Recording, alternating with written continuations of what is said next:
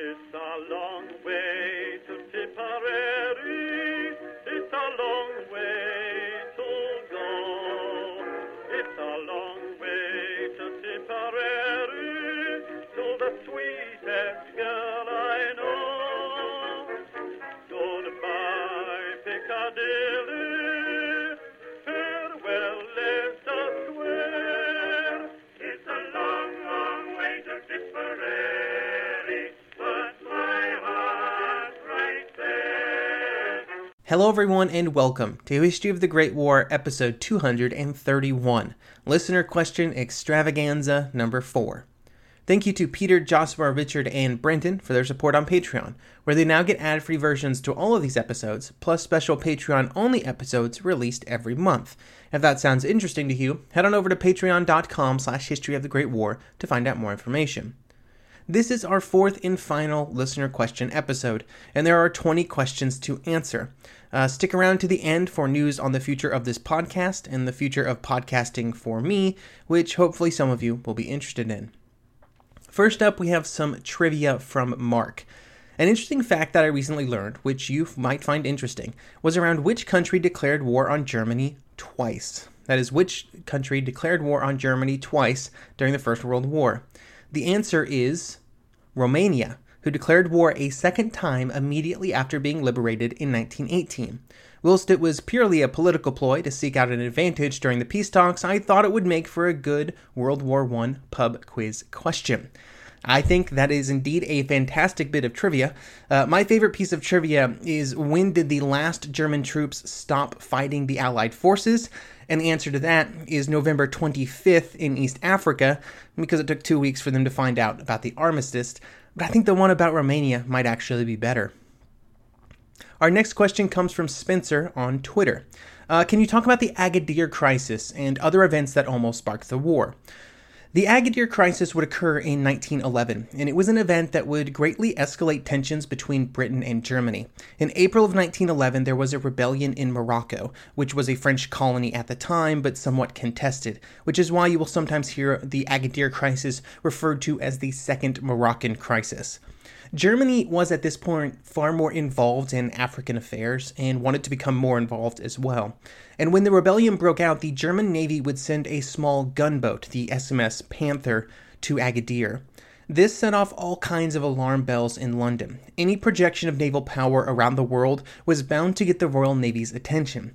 But this had the extra importance due to the state of relations between the Royal Navy and the German Navy at this point in history. In 1911, the British and Germans had been in a naval building war for several years. The creation of the HMS Dreadnought in 1905, and then the German 1908 naval law, and the reactions on both sides to both of those events, had triggered a naval arms race that would not really end until the First World War began. The German Navy, led by Tirpitz, was directly and publicly targeting the Royal Navy with their building program. And at this point in history, if you wanted to get on the bad side of London, challenging the supremacy of the Royal Navy was the easiest way to do so. All of this additional tension just added fuel to the Agadir crisis, which on its own probably would not have been a very notable event. After the crisis was started, it would in fact, of course, not end in war, but it would cause the Royal Navy to reevaluate both its preparedness and its strategic situation, making it more prepared for the war when it came in 1914. Next up, we have two questions that I sort of grouped as they're kind of in the same topic. The first is from Ed, who would say, I'm interested in the role of the Canadian Expeditionary Units. My wife's grandfather was there, and I have pictures and shell art from him during that time. And then from Noah, who asks, my question concerns the Commonwealth troops in World War I. I've heard that they were better soldiers than their British and French comrades. What made them better soldiers? Okay, so Canadian and Commonwealth forces, of course, played an important role for the British, and therefore the Allied war effort. The first big battle that the Canadians would be a part of was the Second Battle of Ypres in early 1915, which would also be the first use of poison gas on the Western Front. The Australians and New Zealanders were obviously at Gallipoli in early 1915.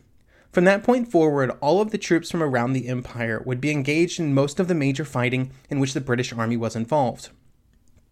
Towards the end of the war, they would be treated as premier troops and often played important roles in offensives. This practice actually got some criticism from the Dominions.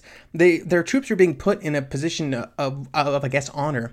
But as the troops put at the center of offensives and given the most difficult objectives, they also suffered higher casualties.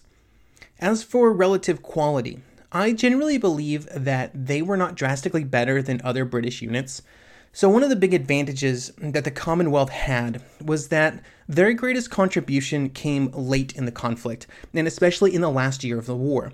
I think this has a tendency to skew their reputation, because just in general, they start appearing in larger numbers as the Allies start to become better at launching offensives.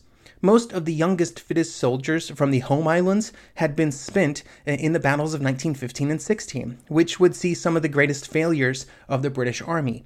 That meant that by the time you get to 1918, the standards for British draftees has been lowered to allow more men to be brought into the ranks. Given the lower percentage of casualties among the Commonwealth forces when compared to their total population, when the war turned and the Allies finally began to find some material superiority and more appropriate strategies as well, the successful offensives at the end of the war often featured these Commonwealth soldiers who were generally younger and fitter in primary roles when compared to the British forces. So just to summarize, the Commonwealth soldiers were very important to the Allied victory, but I do not necessarily feel that the best Commonwealth soldiers should be considered head and shoulders above the best British soldiers that appeared in the war. They just ended up appearing at different times and in different strategic situations. Next question is again from Noah, who, by the way, is Noah Tretzner of the History of Vikings podcast, which I quite enjoy. His next question is also, being a Winnipegger, what was the effect of the end of the war on the Winnipeg General Strike of 1919? The Winnipeg General Strike was a strike in Winnipeg in 1919 after the war was over, and it was probably more influenced by events in Russia and the general wave of increase in support for socialism and workers' rights around the world. However, the post-war strike was an event that happened in many countries, even those on the winning side of the conflict. Each strike had different specific causes and consequences, but most of them were rooted in the economic downturn after the war, pent-up labor unrest from during the war, and then a rise in the support for socialism and its different view on the role of workers in society. Even when strikes were not necessarily politically motivated, in many cases the violent reaction to them by those in power was politically motivated. The Red Scare probably is not the right word, but there was definitely concerns about socialism and communism and its possibility of spreading to other countries. In many cases, this allowed political leaders to paint the striking workers with a very unflattering brush, which has in some cases, like in the Winnipeg strike, remained to this day. It also gave the political leaders the excuse to quickly escalate to violence in an attempt to control the workers' actions, which often resulted in people being killed. I would say that the way that the war changed the relationship between workers and the political industrial leaders in the countries around the world probably is not discussed enough, and it's an area I would love to read more about. Noah had one more question. Anyway, my next question is, what effect did the royal family have on the British war effort and Versailles? The British royal family did not really play an active role in the war.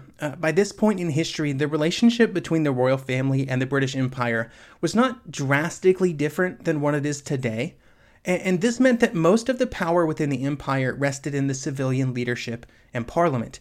The royal family were figureheads, technically still heads of state, but mostly figureheads. They did contribute to several morale-boosting causes, though. For example, they sent Christmas gifts from the Queen and the Princess to the men in the trenches, and they sponsored and supported hospitals at home and at the front, those type of things. But they were not really involved in sort of the day-to-day operations of the war. Next question is a somewhat common one from Francis. I would still like to know the exact relationship between Hindenburg and Ludendorff, why Hindenburg is the boss of Ludendorff but doesn't seem to do anything.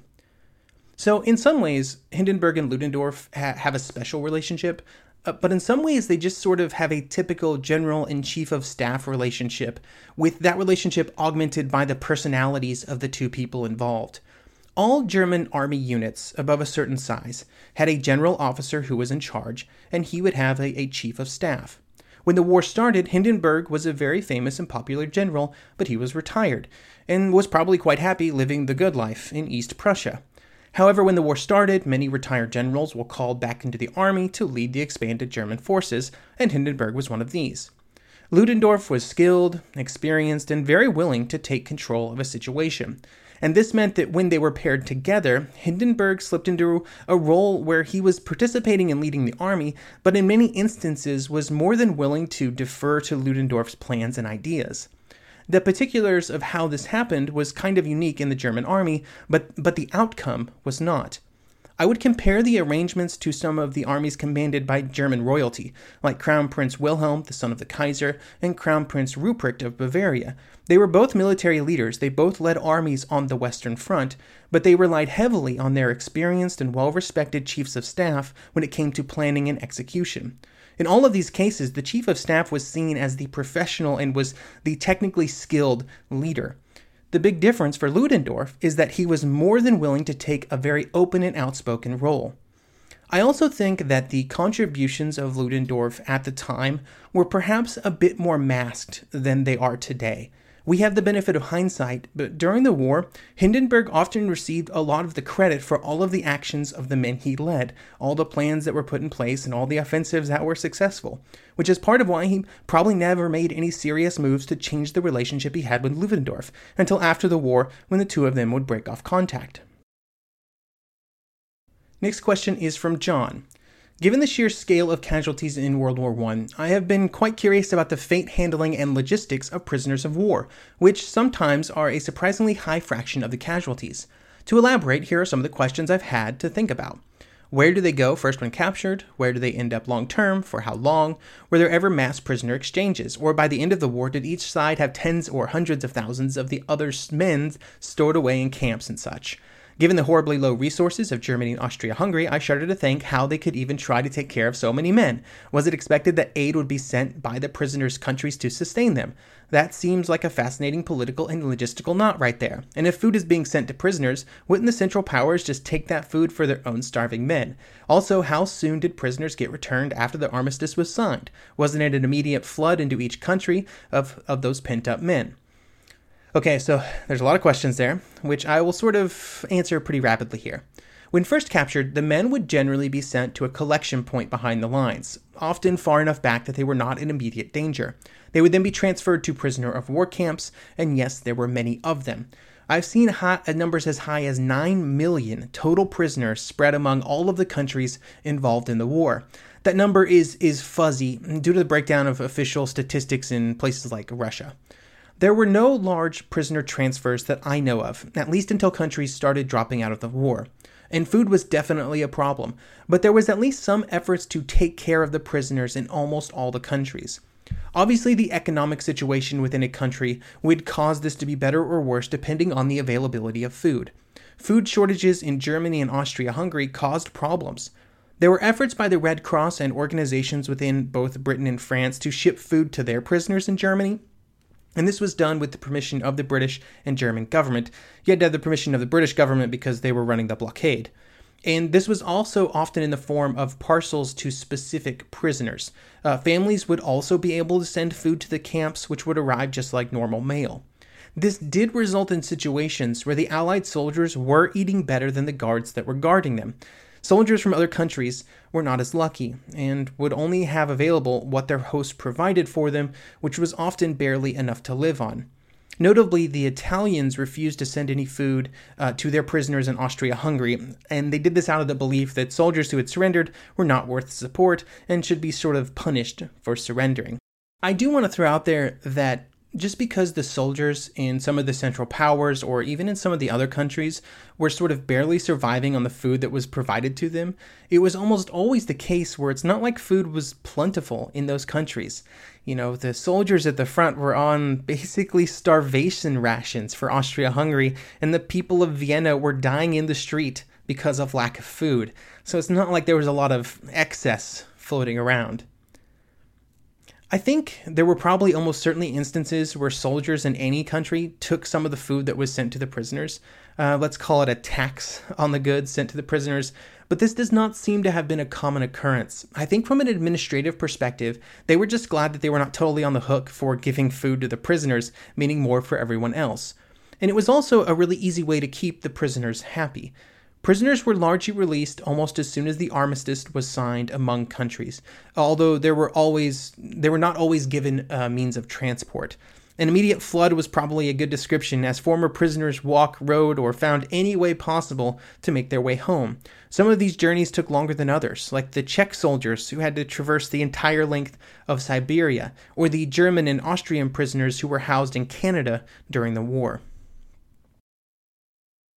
Next question is from Mark. I recently read a brief article online that mentioned that during the Eastern Front campaigns, there were instances where both the Central Powers and Russian forces agreed to short-term ceasefires and actually teamed up against large packs of wolves, which had been harassing both armies, attracted by numerous dead and injured soldiers. So, I have seen some articles referencing this event, or events like it from time to time, and they all seem to point back to articles that floated around American newspapers in 1917. Given the nature of the reports, I'm generally inclined to believe that such stories are apocryphal. I'm sure that wolves were at times problematic, but I don't see why a truce would ever be necessary to handle them. There were literally thousands of soldiers, with an equal number of guns on both sides. Surely either side would easily handle a wolf problem. There were some truces between the armies for other reasons, like the disposal of the dead at times, but truces were generally far more common outside the Western Front, like on the Russian front.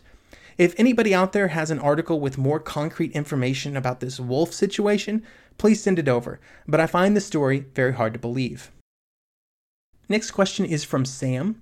One question I have is the role of the Vatican during the Great War. People always talk about their role in World War II, but it's hardly ever mentioned in reference to the First World War. So the Vatican did not play much of a role in the war, beyond their pushes early in the conflict to get both sides to negotiate a peace. They would also attempt to get all of the belligerents to agree to truces on major Christian holidays like Christmas, which they weren't really successful at either. Neither of these efforts were great, and they didn't last very long, and so they would mostly be ignored for the entirety of the conflict, which is probably why you don't hear much about them. Next question is from Mark, which I'm pretty sure is a different Mark than the previous Mark. I'm interested to know more about Switzerland and how they were impacted during the conflict. Whilst they remained neutral, I expect it was a difficult time for the country, particularly in terms of imports and exports, given that it was landlocked on all sides by combatants. So Switzerland definitely experienced some difficulties during the war. As you mentioned, they were of course neutral during the conflict, and throughout the war they would struggle to both stay neutral and maintain essential relations outside of the country for importing items like food. The supply of food would be very problematic fairly early in the war, the same as it was for a lot of countries in Europe. But the Swiss government would be one of the first to introduce rationing, which helped carry the country through the later parts of the war, when items were becoming more and more scarce. Derek has our next question. What did Japan do in World War I? I know they declared war on Germany in 1914, I think on the 6th of August, and that they came out of the war with an empire, but what all did they do? So Japan definitely entered the war right at the start. In the first month of the war, they took over several German Pacific colonies, and they would end up gaining control of them in the Treaty of Versailles, which would play a big role in World War II. Beyond these early actions, they would not really be involved in very much fighting. They would send a few destroyers to work with the Royal Navy in the Mediterranean, and they would send some troops into Siberia late into the war, but that was about it. This is what the Japanese wanted. They wanted the benefits of being on the winning side with the absolute minimum possible investment. They were largely successful in this. They would even be the primary reason that China did not play a larger role in the fighting. The Chinese were more than willing to send troops to the Western Front. They wanted to use it as a way to sort of gain favor with a lot of the powerful nations in Europe. And the Japanese would actively prevent this from happening, because they feared that they would then have to send Japanese troops because they wanted to retain their position as the most important ally on the Allied side in Asia during the war. And to do that, they had to make sure that China didn't one-up them. Philip asks, how effective were trench raids? I think they were probably considered effective, and a success a good portion of the time. Definitive statements are hard to make about trench raids, sort of as a concept, due to how varied they were during the war. They varied in both goals and size, and throughout the war they morphed from almost ad hoc actions to large, pre-planned attacks that looked a lot like scaled-down offensives. At the most basic level, trench raids would involve an attempt to approach the enemy positions at night without alerting them, and then hopefully a brief bit of violence while trying to capture a prisoner or several prisoners, and then it was generally accepted that at that point, the enemy would be notified. Or, as the British private Walter Spence explains, quote, well, you'd try to get down to a part of the enemy trench where you thought it was least manned, you see, and you'd grab a prisoner if you could, and of course he'd give a gawk, and that's when the fun started. As the war progressed, raids also changed, and sometimes they were launched without any stealth component, and instead the artillery would just open up in a fire plan to box in some enemy positions which would be assaulted to try and capture prisoners. It was almost universal that officers liked to launch trench raids, liked to keep the men active, and thought that raids made for better soldiers. The men were often not quite as enthusiastic. Here is one soldier, Charles Quinnell, who talks about it. Quote, we knew it was a waste of time. It was a waste of time and we just hated it. But as time went on to get the information, there was some general about 30 miles behind the lines wanting to know who was on the opposite side, and he would send a message, raid so-and-so and get prisoners, just like that. You know, he ought to have had the job himself. Early on, men often did not have specialized equipment when asked to go on raids, like large amounts of grenades and hand-to-hand weapons and they had to improvise. Later, they would have specialized equipment and more precise tactics on how to execute the raids to accomplish their goals. This specialized equipment at times greatly varied from what was used for normal fighting. Here is a lengthy quote from orders given to German troops who launched a raid near Beaumont Hamel on the Somme front in 1916. Quote, dress and equipment. Field caps are to be worn, no shoulder boards or insignia. Identification marks on equipment are to be rendered illegible. No written material in pockets. Belt hooks are to be removed from jackets. As a recognition mark, all participants are to stitch white bands on both right and left arms. 2 first field dressings are to be carried in the front jacket pockets. Gas masks are not to be taken. Each man is to carry 6 hand grenades, 4 stick grenades on the waist belt, 2 egg-shaped grenades in the jacket pockets. 2 men of each patrol are to carry rifles. The remainder are to carry pistols, Model 08, each with a filled reserve magazine and daggers. So, as you can see, that varies a bit from how people were attacking at the time, especially, leaving the gas masks behind and such. Now, back to the question of how effective they were, I would say that they were probably generally effective. They had varied objectives, and they often achieved them by capturing a few enemy soldiers, or gaining information about their defenses, or just finding out which units were across the line. If nothing else, the officers in charge certainly believed that they were effective, even if the men would have disagreed.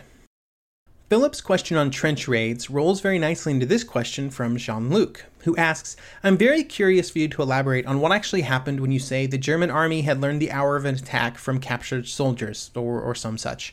How was questioning done? Were soldiers ever judged by their peers or in military tribunals? Afterwards, did some resist? So often these situations would begin with trench raids, where the men would be captured, although it could also happen during an attack or really at any time the men were in the trenches. There would be an interrogation, especially early in the war. This would often be able to learn a lot during these interrogations before sort of the armies on both sides were like, hey, maybe you should not do that, everybody, don't tell them anything. I've not seen anything about widespread use of violent interrogation methods or even really forceful questioning. They were also not typically held for lengthy periods near the front, under the assumption that most of the men who were in a position to be captured did not often know very much information beyond the immediate situation. Working with prisoners was an area that evolved greatly during the war. Early in the fighting, it would have just been whatever officers were present in that area of the front during the questioning, and the amount of guidance they received on what to do was minimal. They were just using their best judgment. Later, though, better procedures, training, even specialized intelligence groups were created to try and maximize the benefits from these prisoners. But also at the same time, guidance and thought was given to how to prepare men for being captured if that should happen. I've not read anything about any widespread persecution of prisoners who did provide answers to enemy questions either during or after the war. Next up are 2 questions on mostly the same topic. The first is from Itzhak. I don't recall much talking of the warring parties' clandestine services or of the military intelligence beyond mostly interrogating captured soldiers and other reactive activities, like analyzing found documents or decoding intercepted messages. Were these branches just not active, impactful enough to be mentioned, or am I missing something? And then also from Alec, my question is about espionage in World War I. What were some espionage methods? How did these evolve as the war progressed? What were some of the spy networks or individuals? So I've grouped these two questions together to discuss espionage in general during the war. One of the problems with espionage activities after the start of hostilities was one of communications. At the start of the war, it was generally challenging to communicate in anything like real time from one region to another. This limited the ability of spy networks to enact some of what I would consider the classic variety of your World War II or Cold War spy activities. There were networks of Allied informants, mostly within territories occupied by the German army in Belgium and northern France. In these areas, the networks were curated, often by agents sent specifically for that purpose, who were inserted via the neutrals in the Low Countries early in the conflict. Their purpose was oriented towards intelligence gathering and far less towards sabotage or other forms of hostile resistance. The Allied networks in German-occupied territory might observe railways and the traffic on them, but would very rarely actively interdict that traffic. And there was also always a lag time between when something would be seen and then when that could be finally reported up to London for action to actually be taken on it.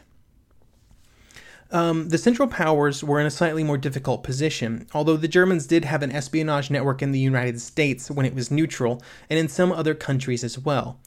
I would say that it was almost a rule that the fears of espionage activities were always far greater than the actual impact of existing espionage networks on events. The far more important area was in signals, reactive activity, as Isaac refers to them. This came in the form of wireless interception and decryption and other methods of gaining access to enemy communications at both the local and international level. I think that this would change quite a bit after the war, as the espionage services of all of the belligerents during the Second World War would be able to take advantages of advances in communications equipment and mobility to be more impactful on the course of events.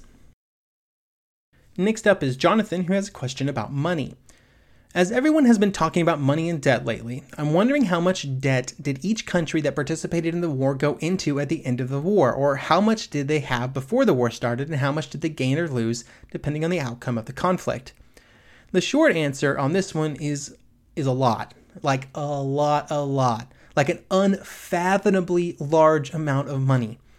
Before the start of the war, the British Empire was almost certainly the richest nation in the world, and they basically bankrolled the Allied war effort until late 1916. At that point, it was reaching the end of its financial resources and would have to start getting large sums of money from the United States, who then took over the task of paying the bills for the Allies when the United States entered the war in 1917. Most nations would go through a similar process of spending through their nation's gold reserves or whatever reserves they had, and then they would go into debt to allies, and they would try and reach out for foreign loans, often to the United States. Along the way, many nations would try to find help from private citizens through the use of war bonds, but that often covered only a fraction of the total costs of the war. From everything I've seen on the estimates of the total cost of the war, they vary a lot.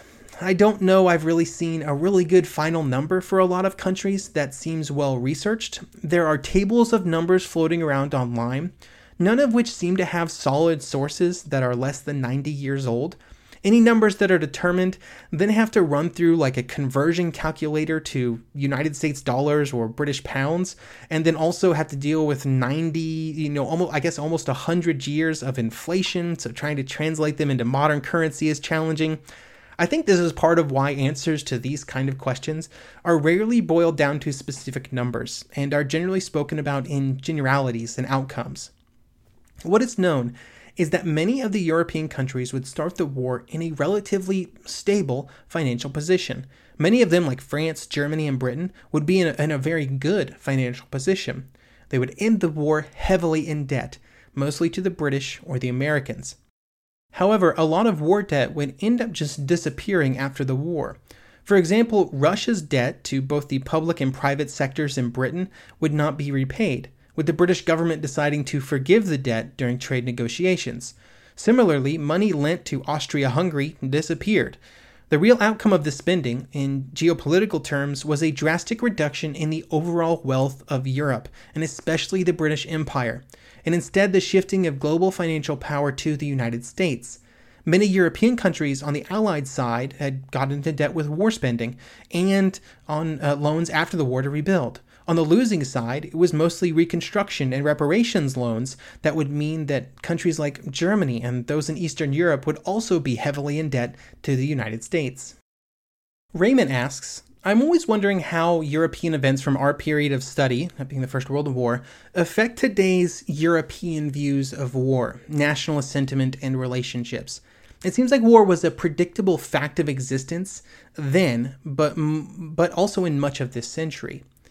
So I think there are definitely different views towards war in 1914 when compared with after the war, and especially after the Second World War.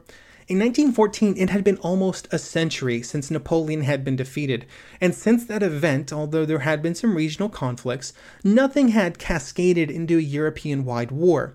This created a scenario where the public at large had kind of lost the memory of how bad a larger war could be. And from a political perspective, the statesmen of the period focused mostly on the positives of what could happen for their countries and not the costs that would have to be paid. Also, from a technical and military perspective, there had been no way of testing many of the new technologies and tactics employed in 1914, which resulted in military leaders all over Europe drastically overestimating their forces' abilities to decisively win the war. 4 years of conflict would change this viewpoint, and after the war there would be a concerted push for some way of preventing a similar conflict in the future. This took a variety of forms, be it an attempt to make sure Germany was not in a position to start another war through reparations and punishment, but there were also more cooperative efforts to kind of work on world peace, like the League of Nations. It was the beginning of the modern push for these large international organizations, and this trend would falter when confronted by the radical and violent ideologies of the interwar period. Notably fascism and Nazism, of course, but then after the Second World War, the international community would once again try, again with the creation of the United Nations. I think it was a very similar mindset that would see the creation of the European Union a few decades later. I think in recent years, the rise of various nationalist parties around the world belie a sort of general questioning by some people about the role that international bodies like the United Nations and the European Union should play in the modern world. In my own country of the United States, you see this increase in questioning of bodies like the United Nations and NATO, which are organizations formed specifically due to hopes that they would prevent further large conflicts. I don't want to make it sound like I think we're in a June 1914 situation here, on the brink of some large war. But I do think we may be moving into another period of international uncertainty as the structures put in place after World War II begin to break down, and the memories of the last Great War start to fade. On more of a podcast structure note, Hendrik asks, you apparently did lots of reading for your research, but did you also use primary sources? At first glance, I can't see any on your sources list. And talking about books, do you know David Stevenson's 1914 to 1918, and if so, what did you think of it? Well, starting off with Stevenson's work, I think Stevenson's book is a totally decent sort of one-volume history of the war. It's probably not my recommendation for such a thing. I usually go with A World Undone by G.J. Meyer or the new Pandora's Box book by the author I'm forgetting. But it's a reasonable, one-volume history of the war. On primary sources, they're a challenge for me. I would say that I wish I could use more of them, but there are 3 problems that reduced my ability to use primary sources. The first one was access, the second language barriers, and the third and most important was time. As a person on a very limited podcasting budget and without an academic affiliation, access to research materials is always a problem for me. If something is not available online or available through interlibrary loan, I pretty much do not have access to it. This means that there are entire mountains of primary source material at various places around the world that are just unavailable. The second problem, and honestly the least impactful, is that I only read and speak English, so anything in a foreign language is off the list. This has ended up not being a huge problem due to the other issues. The third problem, and most important, is time. I have a finite amount of time to work on the podcast, and it competes with family, with the job I have that actually pays the bills, and the occasional sleep. Because of this, I often have to really consider sort of bang for the buck on research. This means that while specific primary sources may be occasionally useful, some of them may be awesome, a lot of the specific information from them would not end up in episodes, or even for how much content is in the podcast, often are at a pretty high level. This often causes me to rely far more heavily on academic secondary sources. I generally feel that it's more important for me to read through that 200-page monograph by an actual historian rather than spend that same amount of time sifting through primary sources, only a small percentage of which will be beneficial to the episode. I'm also incredibly concerned, given the problems that I have access to only certain sources and that I only have so much time, that if I rely on primary sources too much, I will form an inaccurate picture of events. I do really value secondary sources that pull heavily from primary sources, which present those primary sources directly. I generally point to books like Lynn McDonald's series of books that contain huge amounts of just straight quotes from people who were there. I also think that it's important to say that this podcast does not represent and was never intended to represent some sort of new and groundbreaking set of research into the First World War. I am summarizing events and concepts that are presented by real historians in far more detailed manners in their books. To close out this question, I will say that I think this podcast would be better if I could rely more heavily on primary sources. But at the end of the day, the most important thing about the podcast is that it exists. And that means episodes get released.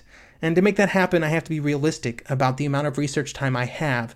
And that often leads to relying heavily on secondary sources from wonderful historians.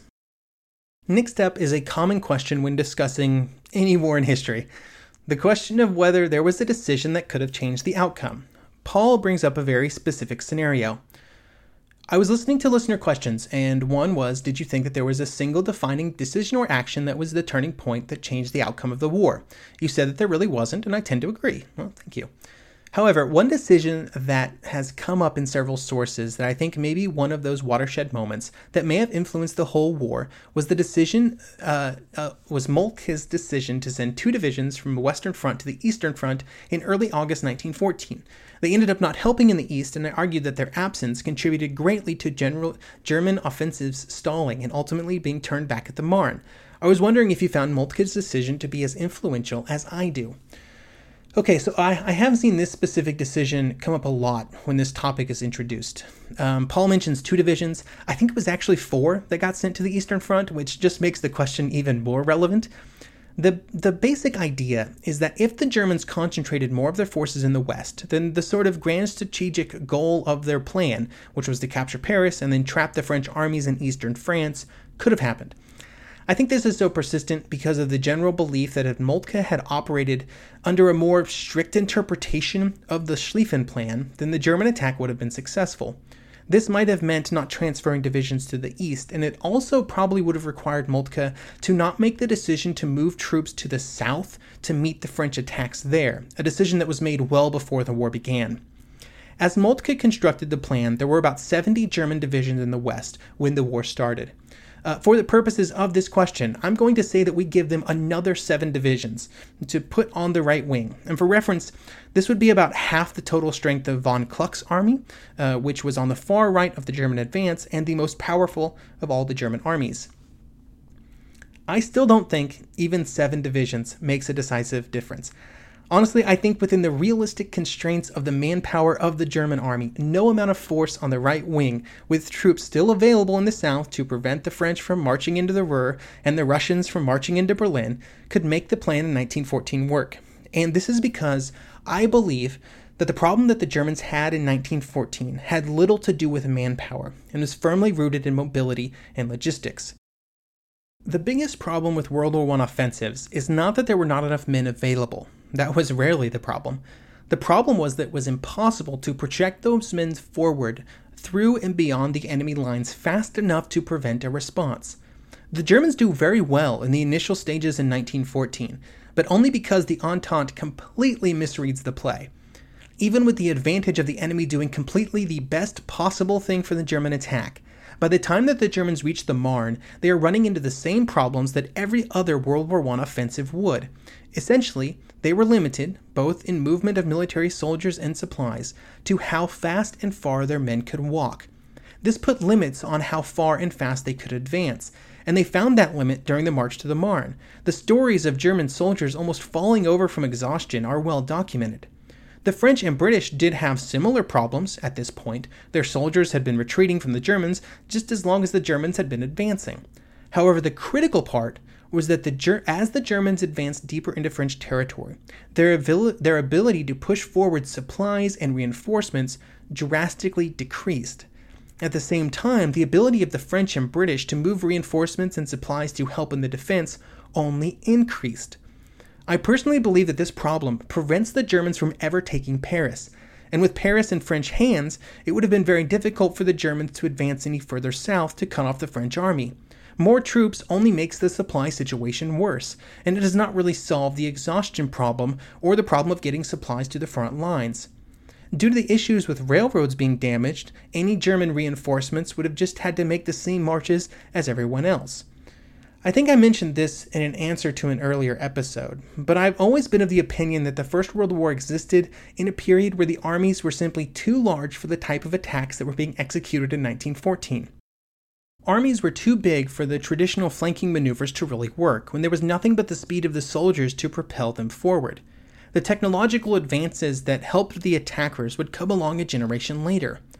However, at the same time, the best defensive mobility technologies, specifically the proliferation of rail travel, was already prevalent. This makes it far easier for the defending army to reinforce, reposition, and resupply their forces, in this case as the Entente forces who were trying to meet the Germans.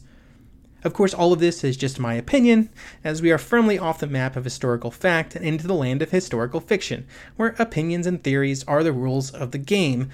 So this isn't really a definitive answer, it's just my thoughts on the matter.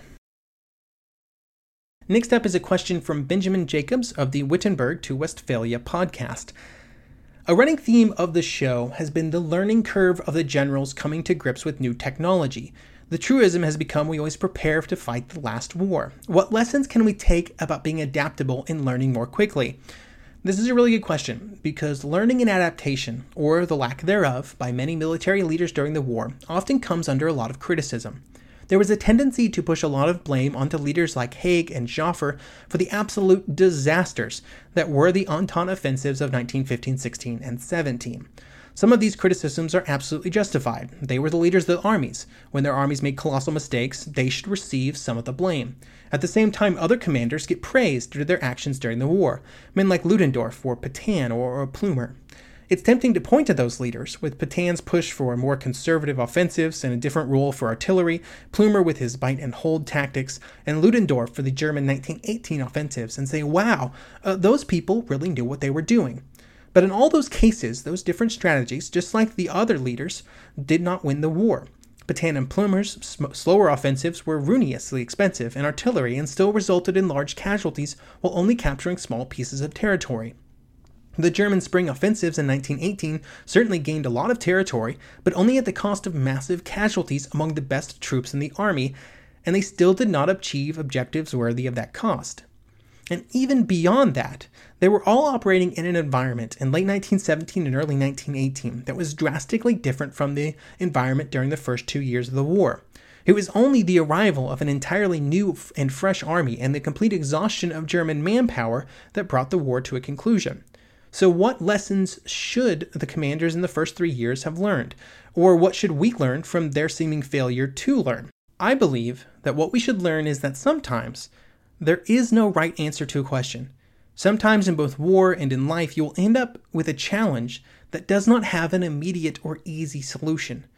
On the Western Front, from the point near the end of 1914 when the front was established until 1918, when the manpower pools on both sides began to simply run dry, I do not believe there was anything that the military leaders on either side could have done to quickly win the war. They simply did not have the offensive tools to deal with both the physical defenses that their armies would have to push through and meet the ability of the defender to rush in reinforcements. There were simply too many guns and too many men on both sides. Defensive mobility, usually railways primarily, would always get the better of offensive mobility, which had to deal with transporting goods and reinforcements over a shattered battlefield. The solutions to these problems would only be available near the end of the war, and it would have been far more to do with the economic changes than drastic changes on the military side. So if there is not a correct answer to the puzzle of how to win the war by offensive action, then why did they continue to attack? Well, to understand that, it's important to consider the political dimension of the conflict. It was very difficult for any major country to justify doing nothing and just biding their time. And so they were almost universally put in a position where they had to be proactive, and that meant attack. Now, the Germans avoided this on the Western Front because they had other areas where they could also attack and also do things. But the French, especially, but also the British, didn't really have those areas. There are periphery areas around Europe and Asia and the Middle East, but they weren't going to win the war there. I guess an important addition to this idea that, we need to be able to realize when we're in situations where there is no good answer is that it's very hard to know when you're in such a situation at the time. The military and political leaders did not know that what they were trying to do, which is win the war on the Western Front, was impossible. They did not know that there was not a good answer, which is obviously an advantage that we have when looking back and trying to evaluate their choices. Okay, our last question comes from Diane. I just finished this second set of listener questions this year, so this may be already covered, but I thought I'd suggest it. Given the rather short amount of time between the two world wars, there seem to be a lot of people who were involved in both. Some of them are well known, but I looked up General Petain this evening, and I was distressed to discover that he'd been a Nazi collaborator during World War II. I knew I recognized that name.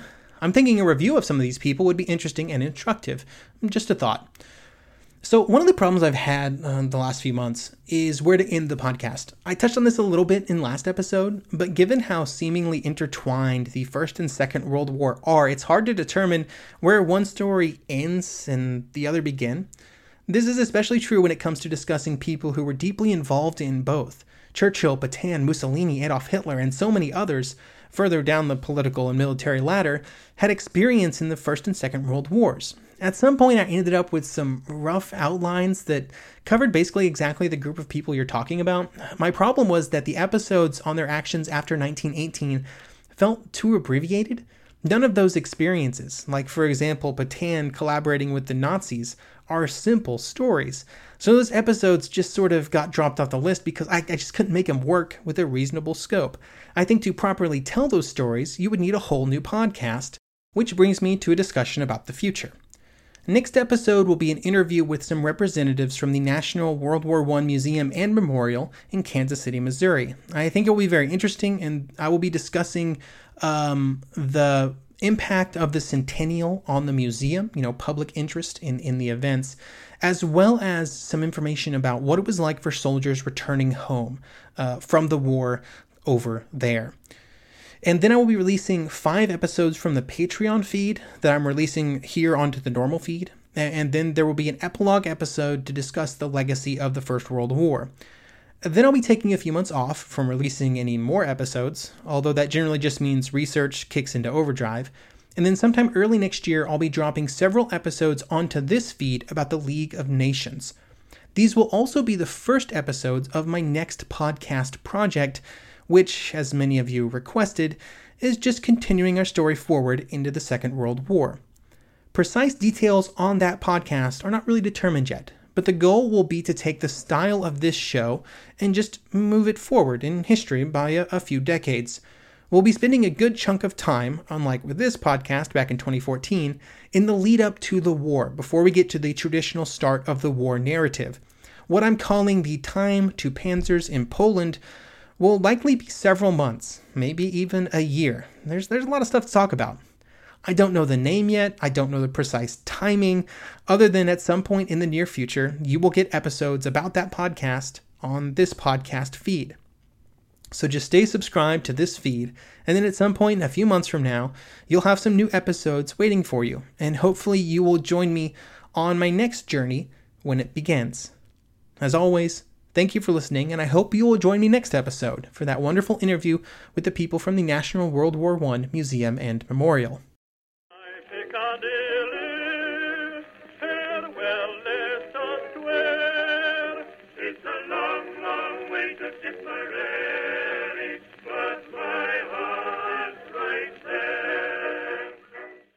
This is Carl on his motorcycle. Let's ride till we run out of gas! And this is Carl off his motorcycle. Balsa wood is very different than teak. People confuse the two. On his motorcycle. Hey! Check out that view! Off his motorcycle. Let's do puzzles in the break room. On. Look at all that open road! Off. Look how long my fingernails are getting. You're better on your bike. Progressive helps keep you on it. Get a quote in as little as 3 minutes at Progressive.com. Progressive Casualty Insurance Company and Affiliates.